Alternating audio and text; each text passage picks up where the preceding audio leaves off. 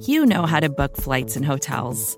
All you're missing is a tool to help you plan that unbelievable travel experience. That's why you need Viator. Book guided tours, excursions, and more in one place. There are over 300,000 travel experiences to choose from, so you can find something for everyone. And Viator offers free cancellation and 24/7 customer support for worry-free travel. Download the Viator app now and use code Viator10 for 10% off your first booking in the app. Find travel experiences for you. Do more with Viator.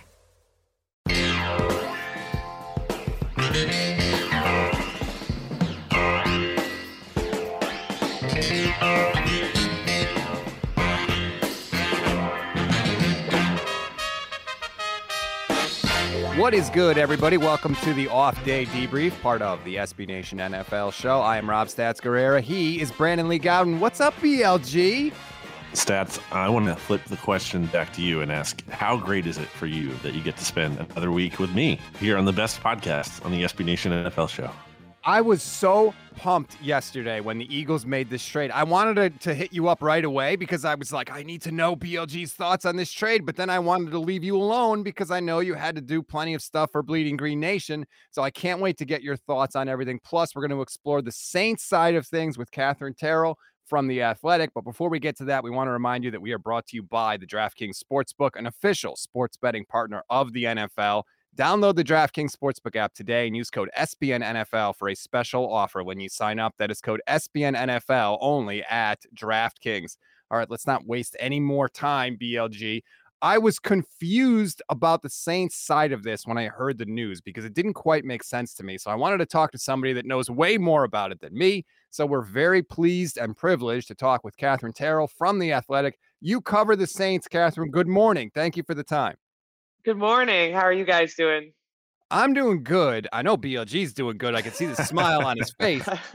Just simply like, why did the Saints do this? Well, it is kind of funny because I was about to go on a podcast yesterday where I was going to do like a mock draft pick and explain the Saints way of thinking. And, the person who on the podcast was joking, I'm going to try to talk you into trading up. And I was like, I probably won't in this mock, but the Saints, they love trading up. So wouldn't be surprised if they did something like that. And then like literally 5 minutes later, this happened. So I guess the only surprise was that they did it so early. Like it's weird to see this type of trade happen way before the draft. It's kind of like you're showing your hand. But, the Saints love trading up. They almost never trade down. I think they haven't done it in a long time unless I just totally blanked out on last year and something that happened. But under Sean Payton, they almost never did it. So this tells me, they're trying to improve their offense, I think is what's going on because all of their free agent acquisitions basically have been on defense. So it tells me they're trading back in the first round to get someone on offense. Now, I guess the logical explanation is that's a quarterback. I don't think so, although you never know. But they desperately need a wide receiver, and now they have to replace Tron Armstead. So I'm kind of thinking that they want to do this now because they've been saying they want to scale back their massive free agency spending and kind of get their salary cap back on track. So maybe getting some guys under rookie contracts is their way to do it. I don't know, but I am fascinated. I can tell you that. So, Katherine, you mentioned you don't necessarily think it might be the quarterback, but I think the interesting thing that a lot of people seem to be wondering about this move is if there's another shoe to drop further. And as we all know, the Eagles themselves actually made two moves up to get Carson Wentz back in 2016. I think they were originally at 13. They made the trade up to 8, and they leaped from 8 to number 2. So, are the Saints putting themselves potentially in a position here to move up even further this year? That wasn't my first inclination, but a lot of people said that. If they are moving up for a quarterback, it would probably have to be another move coming because even where they're sitting now, there's no guarantees they get a quarterback. And it would just be interesting to do it in this draft class because I feel like this quarterback class has been so panned. It's like you're going to move up for a quarterback this year. But then again, they gave away their first round pick next year. So what are they doing if they decide that Jameis Winston isn't the answer? And they clearly aren't sold on it because they only gave him a 2-year deal. So, yeah, everything, would automatically say that, but I don't know. I really don't know. But I don't think that there's another move coming from them to move up because they've already showed their hand so early. But I could be completely wrong. Just in general, to me, it feels kind of like the Saints are trying to make a Big Mac without the special sauce. Dennis Allen is still here. P. Carmichael is still here. Jameis Winston is coming back. Like, they're keeping everything the same, except they don't have Sean Payton. And if you try to make a Big Mac without the special sauce, you just have a hamburger. Am I crazy thinking that, or do you think this is going to work out for the Saints? Well, you did probably watch that game they played against the Bucks when Sean Payton wasn't there. Now they did win, but it was also the most painful offense I've ever had to watch in my life, outside of the other game where half the players had COVID, which was also really painful to watch. So I'm hoping it's not like that next year, because that would make for a long season. But I think you have a great point. We keep joking, I feel like the Saints are like trying to run it back to, I don't know, like, well, I guess 2009 would be the logical answer, but there's no Drew Brees.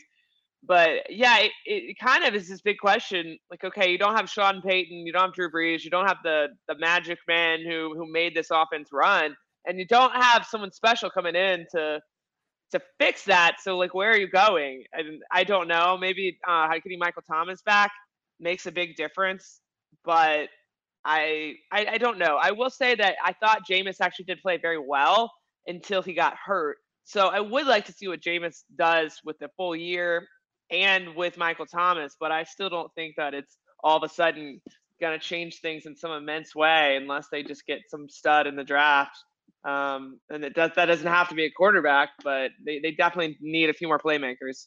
So you kind of already touched on it a little bit, Catherine, but kind of want to drill down a little bit more. I know there's definitely Eagles fans listening to this who are like, okay, going to be rooting hard against the Saints and this year and next year, obviously with and in 20. So this year coming because of the 2023 first round pick, and then the next season with the 2024 second round pick going to Philly as well. Not that Eagles fans didn't already have motivation and reasons to root against the Saints, but okay, so the over-under win total for the Saints in 2022 is 7.5. Do you think you'd feel more comfortable taking the over or the under on that? I honestly probably still say the over. This year, coming into the season, I said the Saints were a middle-of-the-road team. Just based on everything I saw, I know a lot of people thought once Drew Brees was gone, the team was just going to plummet. But it actually does have a really good foundation. They have a very good defense. So I still see them as a middle-of-the-road team. So, probably right around where they were this year. They're not – they lost some pieces, so I think they're not as good, but I still think they could be in that middle. I mean, this team almost made the playoffs. Had it not been for the COVID Dolphins game, I think they probably would have.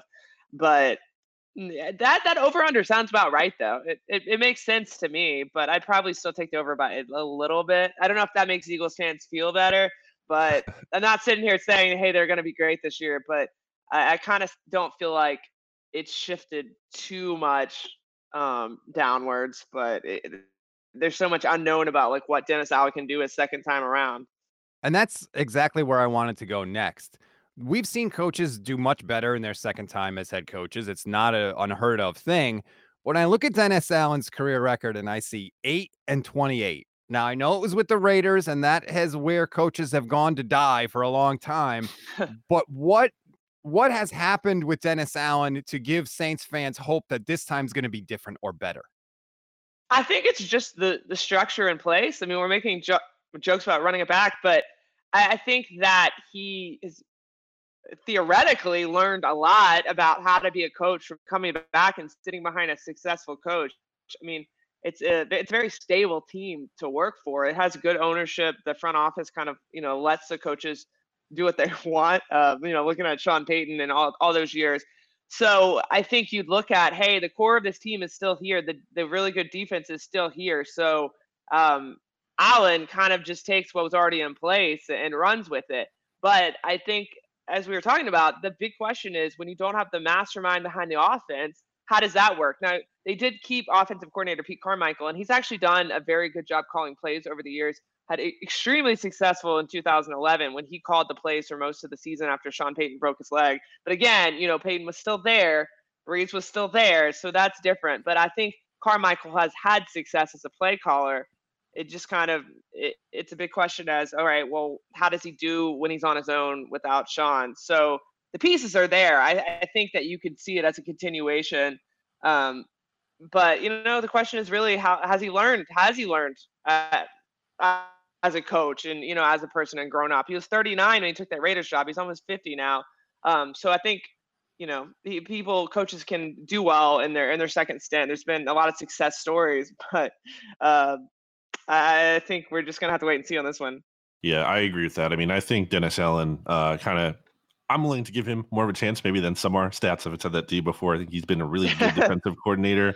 I'm interested to see. I think there's genuinely could be some optimism. That's not one of the things I look at the Saints right now and be like, from an Eagles perspective, and like, that's a huge weakness. It's a question mark, but it's not like, Sure. as bad as some other things are.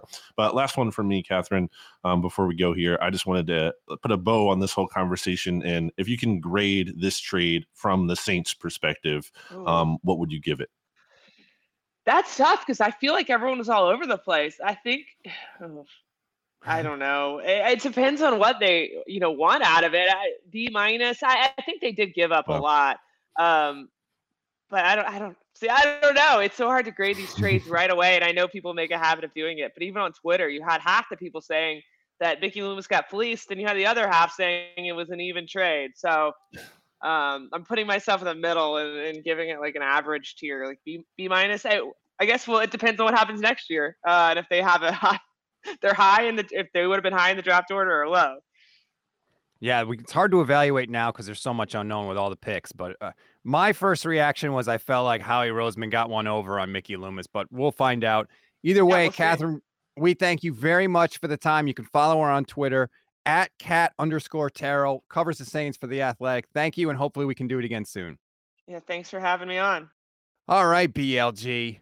I can't wait to dive into the Eagles side of this with you. Like, I'm so excited. I thought that Catherine did a great job explaining it from the Saints side of it, but the more I looked at it, the more I thought, I think the Eagles killed him. I want to get your breakdown when we come back. We'll get into all that and some winners and losers of the trade, too. Back here on the off-day debrief. All right. I don't know how you've contained yourself so far, BLG, but we got to dive into the Eagles side of this Saints trade because I think that Howie Roseman fleeced Mickey Loomis. Like, if I was a GM and I saw my phone ringing and I saw Howie Roseman's name call up on the caller ID, I wouldn't even answer it. Howie Roseman has a lot of faults. The dude knows how to make draft trades, man. He absolutely does. And we didn't say it, so that's my bad. The Saints got pick 16, pick 19, and pick 194, which is a 6th round pick. The Eagles got 18 in the first round, 101 in the third, and 237 in the 7th, plus a first rounder in 2023, plus a second rounder in 2024. Like, what kind of voodoo was Howie working in this one? Howie is really good when it comes to trades. For as critical as I've been of him, and I've maybe criticized him once or twice in the past year. Once or twice? Just one or two times. I mean, this is something I've never had an issue with and ever doubted him with, because he's legitimately great at understanding value. And I think you kind of maybe even look at how Howie Roseman rose, for lack of a better term, in the NFL. And it's because he's incredibly persistent. And I almost feel like he's doing the same thing with these GMs where he's like, come on, let's do this trade. Come on. Like, he keeps bringing them offers. And they're like, at some point, they're just like, fine. Or there's whatever, we'll do it.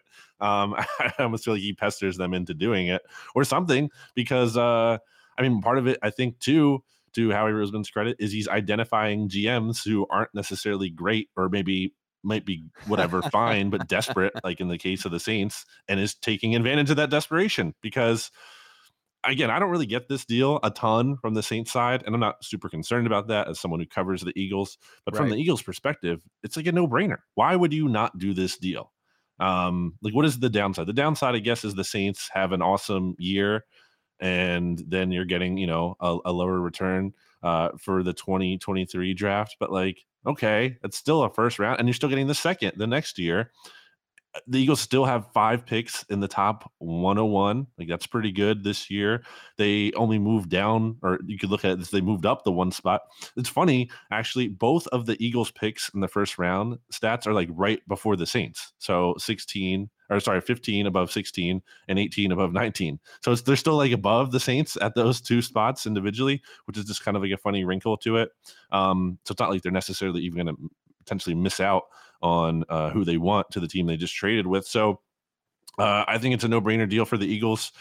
I said this like the moment the season ended, the 2021 season ended, the Eagles had to trade one of their first round picks this year for a first round pick next year, because what is your plan if Jalen Hurts doesn't work out? Like, there's no pivot if you use all your picks this year and then, oh, well, too bad, they're all gone. And now next year, Jalen Hurts isn't the guy, but we don't have that extra pick to work with. So they did what needed to be done. And I want to give Howie credit. He's one of the biggest winners from this trade, because Jimmy Kempski, my good friend who I co-host BGN Radio with on the Bleeding Green Nation podcast network, he did a post on Monday, kind of funny timing, where if you look at the precedent of teams trading back in the first round, especially as late as the Eagles were, like around that 15, 16, 19 spot, there isn't a great track record of those teams being able to move down and get that future first. Like, that's not a very super common thing that happens. So for Howie to pull this off, it's a great job by him. Yeah, I thought that I agreed with you. It would make no sense for the Eagles to make the 3 first-round picks this year. I always thought they were going to try and get a pick for next year, because even if, like you said, like everyone says, oh, well, let's build around Jalen Hurts. Let's say, for example, the Eagles took 2 wide receivers and a tight end for the sake of this argument.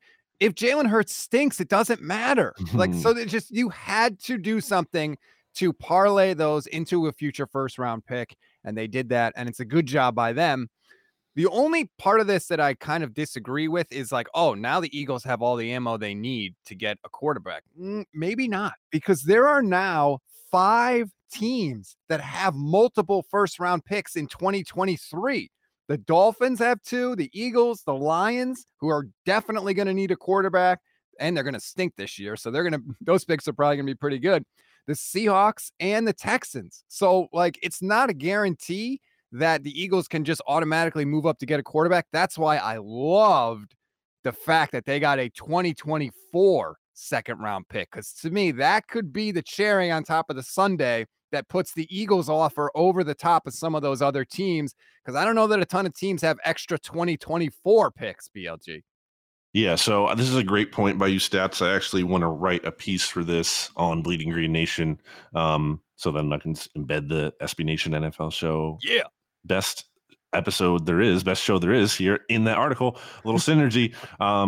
Yeah, so here are the teams, Stats. Did you read the teams? I did read the teams. Thanks for listening. Well, here are the teams. Okay, but try this on for size. Here are the teams. Did you tell me the picks they own?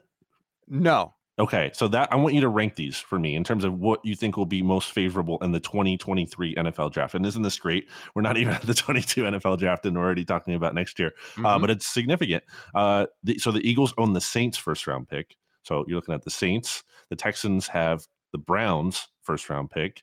The Seahawks have the Broncos first round pick. The Lions have the Rams first round pick. And then the Dolphins have your San Francisco 49ers first round pick. Like, how would you rank those in terms of like most favorable first round pick to have? Because I think you can make the argument the Eagles might have the best or like most favorable pick from that group. If it's not the Eagles, it's the Dolphins, but I think Philly wins, because I think the Saints are going to be bad. Like, Catherine was much more optimistic about them than I am. Again, it's a Big Mac without the secret sauce. Like, I don't think it's going to work there. I really, really don't. I think they're going to be terrible. The 49ers could be bad because we have no idea what Trey Lance is going to be. But last year, they didn't get great quarterback play, and that pick still ended up being 29 in the first round. So the Eagles are probably sitting pretty for 2023. So, yeah, I have to agree with that analysis by you. So, yeah, and in addition to because you mentioned the 2024 pick, too, I just wanted to mention that you still have to worry about the Giants, I think. They don't have the pick in 2023 yet, but, like, I'm convinced, Stats, they're going to trade out of that either number 5 or number 7 and pick up a 2023 first, because they can. They have those picks, and I think a team could come up for a quarterback, especially you're looking at Carolina there at number 6. I think it's like a lock that they're trying to get Kenny Pickett at that spot. So if you want Kenny Pickett, or you're worried maybe they're going to take Malik Willis instead, like, you have to get to 5 and get ahead of them. So I think the Giants might be in that mix next year. And then looking at some of the other picks that these teams have, you have to consider the Seahawks have an extra 2023 second. So that's even more, soon. Then the Eagles 2024 second from the Saints. And then the Texans also have the 2023 third and a 2024 first still. So the Texans and Seahawks, the point being here is like they're still pretty strong contenders too, even if those like the picks from Denver and Cleveland, which I also think Cleveland is in the mix there for most favorable pick, especially let's say Watson's getting suspended and the vibes are just terrible there and everything kind of goes to hell in a handbasket. Like I don't think that's impossible. So Not I definitely in Cleveland, no, that's very right. possible. So I think that's another, thing you can consider there. I think Denver and the Rams, tend to project a little bit stronger. But it's interesting. It's interesting to think like, and going back to your point, like what are the Saints left with? I mean, they lost Teron Armstead this offseason. They lost Malcolm Jenkins, who was older, sure, but like he's an incredibly important leader. And they signed Marcus May. I think that's an interesting signing for them, but he's coming off injury. And he's 29. You don't know how that's going to go. You look at the quarterback situation. Jameis, sure. Did he play well before getting hurt last year? He did. He played the best football of his career. Is that going to hold up, especially as he's coming off a torn ACL and MCL? It wasn't just like, I think a regular tear. It was a little bit worse than that. And even if you're like optimistic about Jameis, where are you putting him in the NFC quarterback? Like if you're ranking all the NFC quarterbacks, like where are you putting him? Because I did a kind of like a rudimentary version of mine, and I have him in like the bottom 4. And I think you could maybe put him over Marcus Mariota, who I have him under. But like, okay, then he's still bottom 5. Like that's the kind of quarterback you're talking about here. Yeah, the problem is he can hurt you as much as he helps you. He is capable of making some incredible throws where you're like, damn, that's why this guy was a first overall draft pick. But he can also make some throws where you're like, damn, this guy belongs in the AAF. Like just ridiculous, like what the hell is he thinking type plays. And so as long as you do that and you do it as frequently as Jameis does it, and he's done it a lot in his career, the best you can be is a middle of the road quarterback, because you just hurt your team too many times. Turnovers are too important. So yeah, I mean, even in a weaker NFC, he's middle of the pack at best. I should mention that Tom Brady also unretired and is still in that division. So the Bucs, still looking pretty favorable at the top there. The Panthers are pretty bad. And I think they're in a rough spot. So I could see the Saints being better than them. And then the Falcons, I could also see the Saints being better than them, but maybe a little bit closer. I don't feel necessarily that division great. Is so bad. It's not great, other than the Bucs again, who yes. I think will be okay with Tom Brady there. So I have the Saints as one of the biggest losers from this trade. I think we have to talk about the Jalen Hurts aspects. Because to me, I see people out there, Jalen Hurts, maybe fans even being like, well, the Eagles would make this deal even if they felt great about their quarterback. And I understand where that comes from, that it's like such a no-brainer kind of deal that, yeah, you love the deal. But why is Howie Roseman talking to other teams and trying to get a 2023 first? It's not just because like the reasoning that people want to say, oh, they want to spread out the contracts, which I didn't even hear a lot of people saying before the trade. That's become this big talking point after the fact. Like the reason why Howie made the move down from 12 to 6 last year to get the Dolphins first round pick this year in 2022. And the reason why he's making this deal, the reason why, like the impetus why he's going out there and talking to other GMs is like, hey, there's uncertainty at quarterback for us, and I need to get that asset in case it doesn't work out. It doesn't mean he thinks Jalen Hurts is definitely going to be a failure, but like they think there's a pretty realistic he's not chance. Sold. It means he definitely doesn't think he's the guy. I mean, think about the quarterbacks that I've seen Hurts compared to. I don't compare him to these guys, but I've seen him compared to from some of his biggest supporters like Josh Allen, Lamar Jackson. Like, were the Ravens and Bills like hedging their bet at any point on those quarterbacks? No, they were all in. And my point here is, yes, like you make the deal. It's a smart deal, kind of regardless of who your quarterback is, but you didn't have to make a deal that doesn't really help the team this year, because this trade doesn't really boost, the 2022 team. It doesn't really maximize Jalen Hurts at all. And let's say you had Justin Herbert instead of Jalen Hurts. Would the Eagles be making this trade? I think they might be in a spot where they're actually using those picks to maybe, let's say, trade for DK Metcalf or try to land Tyreek Hill. Like they could have been more aggressive about more win now moves if they truly believed in the quarterback now. They don't. They're in this weird spot where they're kind of hedging. And again, I don't think they've ruled out Jalen Hurts as their long-term answer, but I think they think it's more likely than not that he is not their guy. I don't see how you could see it any other way. I actually had Hurts as one of the losers of this trade just Yep. because I feel like, look, they've got their parachute now. They've got their insurance policy. So the second Jalen Hurts starts to struggle a little bit next year, I feel like they're going to be like, well, okay, he's not the guy. Don't worry. We got a backup plan in place. We're good. Like, I almost feel like he doesn't even get the full evaluation because they've already planned for how they're going to replace him. And I like Jalen Hurts. I like him as a guy. I like him as a football player. I really do. I don't think he is the franchise guy for the next 10 to 15 years for the team. And it stinks for him. But to me, I have to have him as a loser of this deal. I think another underrated thing to consider about the Jalen Hurts dynamic is he will be eligible for a contract extension as soon as the end of the 2022 season. And I think this is me speculating here, but I think I might have a good pulse on this, is that because of all the lack of commitment there's been to Jalen Hurts throughout, since dating back to last year with the Deshaun Watson rumors, the Russell Wilson rumors, all the talk of this trade and like being ready to move on from him, I feel pretty good about his camp coming at the Eagles hard after next season, being like, hey, we want this hammered out. We want the deal now because there's been all this kind of like wishy-washiness. We want to see that commitment or else like move on. I feel like there's going to be a lot of pressure coming from his camp, and it doesn't mean the Eagles necessarily need to bend to that, but I think there's going to be a lot of pressure from his camp as soon as next year. So, I mean, this kind of doesn't really change the equation. I think it goes with what we're saying, and 2022 is really this kind of really big make or break year for him. But I think it really just hammers that home. Like, this is a 1-year trial at this point. Like, he has to really step up. I don't think it's not like, well, he made some more steps that were in a positive way. It's like, no, like he has to either be the guy or he's not. Yeah, I agree. Poop or get off the pot, for lack of from both sides. Like you're saying, Jalen's side is going to say, hey, commit to me if I'm the guy. And the Eagles are going to say, prove without a shadow of a doubt you are the guy, or that's not good enough. So both sides are in that sort of a situation there for the Eagles. And everything goes into the pot. I agree. Like, people make it seem like players are not going to remember this. And what I mean is, like, 49ers are supposedly negotiating an extension with Deebo Samuel. They don't have one yet. Supposedly, Deebo's been tweeting kind of cryptic things that he claims are not about football. Who knows? We'll see. But they still don't have a deal now. And the longer it takes, the worse it goes. And maybe they eventually reach a deal, but maybe not. Like, guys remember how you treat them in these situations. And I feel like the same thing could happen with Jalen Hurts, where he's like, look, you never were all in on me. I was always like the fallback type of plan. And I could see why he would be like, you know what? There's 31 other teams. Maybe somebody else out there thinks I am that guy, and I want to go find out. Yes, but for now, almost a winner of the trade, because this might further secure his position this year and kind of further rule out the Eagles from taking a quarterback. Like, I don't think they're going to move up at this point.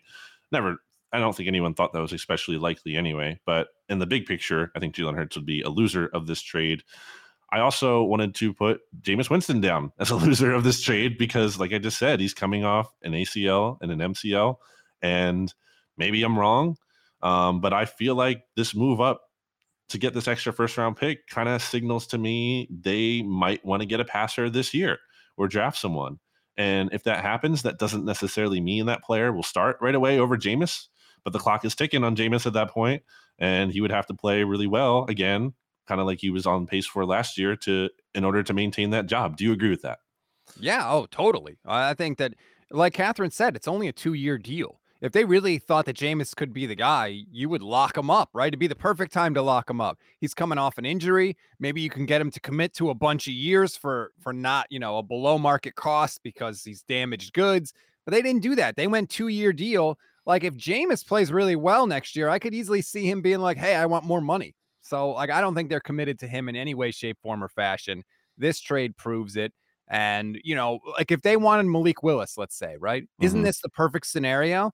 Now they draft Malik Willis. They have Jameis play the whole year. You can have Malik sit on the bench and learn. Everybody says that he's very raw and he's going to need time. Well, there you go. This is the perfect scenario for it. So I agree. If I'm Jameis Winston, I'm renting, not buying in New Orleans. And I wonder where they can trade up to now, I guess, from having number 16 and 19. I wonder how far they can get up to if they want Malik Willis. Maybe that's what I'm thinking they might be doing, something like that, or maybe Do you Desmond think Ritter. they're gonna have to go that high to get him? Like, you don't think they can get him where they are? I don't know. It's tough. It's tough to say with this quarterback. I think the Steelers, everyone has had him going there at 20, and maybe the Steelers will be willing to move up. So maybe this is like a preemptive move, a proactive action by the Saints to kind of prevent that from happening. If they kind of get the sense that the Steelers are going to make this move up, that they're in better position to do that. So that's part of the fun of speculating about the draft. I think it's possible. Winners. Another winner that I have. Hold on. Oh, sorry. Before you go ahead. get there, because there's a point off this, because Catherine mentioned it too. If that's the case, if you're the Saints, why do this deal now? Because you're just sending a signal to the Steelers and to anybody else, like, hey, if you want, player X, now you know exactly where you have to go. What, you got to get ahead of them. So the timing on this, if they really are trading up for a quarterback, to me, I feel like it's kind of crazy to do it this early. Like when the Niners did it for Trey Lance, it was early too, but there was nobody else that could leapfrog them because everybody knew the Jets were taking Wilson at 2. And so the Niners went right after at 3 in order to get their guy. But that's not what's happening here with the Saints. So if somebody does want Malik Willis or somebody, they have plenty of time to leapfrog them. Yeah, and that's a fair point. I would say you could, but the Eagles, again, they moved up from 13 to 8, and a lot of people could have said at the time, why did they do that? Because they did that back in like March. They traded Byron Maxwell and Kiko Alonso to the Dolphins, and they ultimately ended up being able to move to number 2. So it worked out for them. And I don't know that the Saints are necessarily going that high, and I don't know if they need to, but I don't necessarily have a huge issue with the timing. I get your point. I think it's possible though that they could be talking to a team that was like, hey, for us to have like real conversations, you have to get that extra first round pick. Like we're not even really, like seriously engage with you until you take this first step. And then once you bring that to the table, okay, then we can talk and maybe we can iron something out here. So again, it might be a multi-step thing.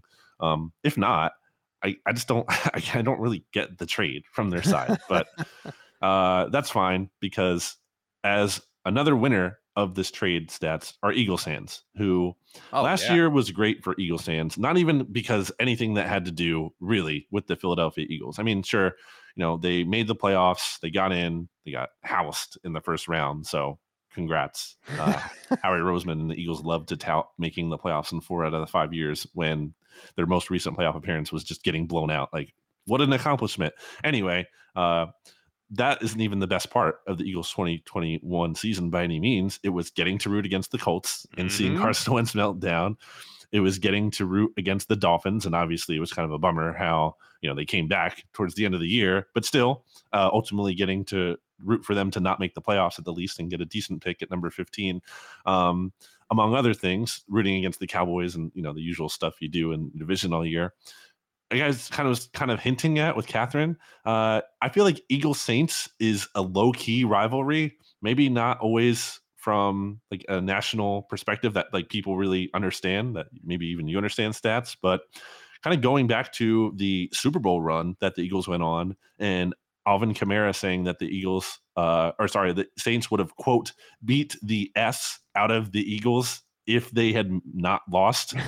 It's like the biggest loser thing to ever say. Like if they had not, if the Minnesota Miracle didn't happen. And after that, there was like the Saints players were wearing the ski mask, which the Eagles were doing, and calling the Eagles frauds. So there's been like a whole lot of bad blood. Sean Payton, who you love stats, back in 2014 when the Eagles played the Saints in the playoffs, in the 2014 playoffs after the 2013 season, he had the Saints buses do victory laps around the Eagles stadium because this is how NFL head coaches work and they're psycho. And Sean Payton is a psycho. So there's been some bad blood here is the point. And now Eagles fans who already generally probably rooting against the Saints have even more reason to root against the Saints. And not only this season in 2022, but again, because they own the 2024 second as well, next season in 2023 as well. So big winners is the fans because it's great. Like it's hard to root for your team because when they lose, it's so crushing. But when you're rooting against another team and they win, it's not great, but it's not as crushing as when your team loses. So a long-winded way of saying Eagles fans are winners in this deal. I absolutely think they are. It's always nice to have kind of the dual narrative, dual storyline type of thing. You had that last year with the Eagles and Carson Wentz. Now you're going to have it this year with the Saints. And you're also going to have it again this year with Carson Wentz because he's back in the division. So, yeah, I know. I totally am down with that from Eagles fans. For me, I got to put Saints fans as a loser on this one. This deal is really weird to me. I don't get it. I liked Catherine's angle of their cap situation is so brutal that they just want to load up on draft picks because that's your cheap labor, right? And so you can get out of it faster if you have more people on your team that are on rookie deals. And so I get that.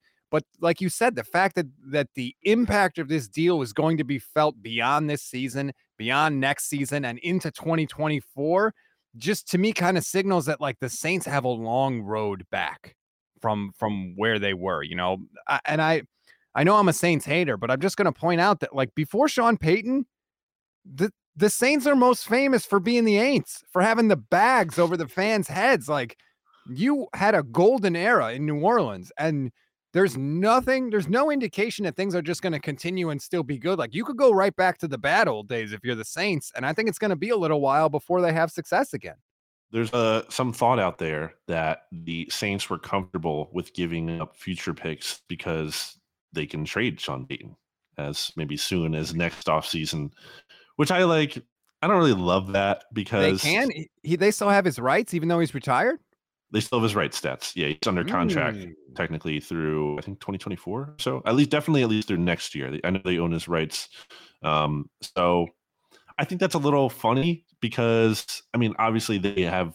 I'm sure, their ownership and GM, I'm sure they have a dialogue with Sean Payton and they kind of have maybe some understanding of where his mindset at is and if he wants to come back. But like, what if he changes his mind? What if he like loves TV or whatever he's doing so much that he's like, I don't need to come back to football. I'm making all this money. I'm spending time with my family or golfing or doing whatever I want to do, making my own schedule for the most part. So like, I just think it's silly to like bank on that. Although I guess it's worth bringing. I think they're get for Payton, and I think the Saints can get something potentially if he does want to come back. And RJ, who I'll be talking about this trade with on the NFC mixtape a little bit later today on all the NFC podcast feeds, including Bleeding Green Nation, he's already his first thing was like, he was gearing up. He's like gearing up for the Sean Payton trade. So kind of looking beyond just these two teams, there are some ramifications elsewhere in the league, but not enough for me to like put the Cowboys in like a winner or loser category or anything. Cowboys are permanently in the loser category. Agree. That much is understood. Did you have any other teams, I guess, or any other figures in the league that were potentially impacted by this? No, I think that's it. You brought up RJ BLG, and you were very excited about something ever since we did the show last week. RJ and I did the look ahead, and I know you listen, and you were slacking me feverishly last week because you really liked something that happened with RJ in last week's show. I just think it's really rich that RJ has the audacity to talk about being rent-free in the Oddcast head and everything, and on his show on Monday Football Monday here in the SB Nation show to talk how they're still doing that podcast, trying to put us down stats. Very unsportsmanlike of him. Hate to see it, but I think RJ often says things he doesn't fully believe, like how he kind of talked himself into believing Mike McCarthy last season for a little bit. And I think sometimes, isn't it like a Freudian slip when you kind of say what you're actually feeling or something like deep down a little repressed? So I think that's what happened here on the look ahead. So I actually wrote something that came out today on Thursday for anyone who's tardy with your listening of the Oddcast. Oh, wow. Oh no, RJ. Wow. So RJ, while he on the look ahead, thought his show was actually called the Oddcast. What do we make of that, Stats? I mean, I think if anybody's in anybody's head free of charge, it's clearly us in RJ's head. I have never referred to this show as the look ahead. I mean, I think we're his daddy. I think that's pretty clear. It's hard to disagree. Many experts are saying that is the case. We know the truth, RJ. Look, you're trying to hide it. You're trying to be like, oh, I'm too cool for this. I'm too good for this. You're not. I mean, you're jealous that you're not on the Oddcast each week. And that's why I have to give you, once again, as I do every week, the Oddcast LVP award, because you made an award on your Monday show to for yourself to give yourself, although you haven't even won it more than a couple times. I don't know. Who cares? How are you going to bag on our show and then do the exact same thing we've been doing all year? Like, right. Come on. Bad form. I'm going to take it up with him this week. Well, we'll get to the bottom of it. I promise you. Nice. All right. That's going to do it for this edition of the Off Day Debrief. Again, rate, review, and follow the SB Nation NFL show. If you already follow us, thank you. We're grateful for your support. But if you haven't left a review, please just take an extra couple seconds, drop us a 5-star rating and a review. It really, really does help. And I promise you, if you do, we will read it on the show. BLG, I'm happy for you. It's nice to see a smile on your face. Your Eagles are making moves. I hope it continues. I want to see you a happy football fan this fall. Got to make the right pick stats. It's what, like I said, when the Eagles traded down from and picked up Miami's first-round pick last year, I said it's a good move, but you got to make the right picks. It doesn't mean the process was good. Let's be clear. I give the Eagles like an A+ for the process and the positioning. They did that part, but now let's actually make some good picks here. That's only half the battle. You're right. You can call a good play, but if your quarterback can't throw the damn ball, it doesn't really matter. And I know that from hard experience. Enjoy your Tuesday, everybody. We'll talk to you next week.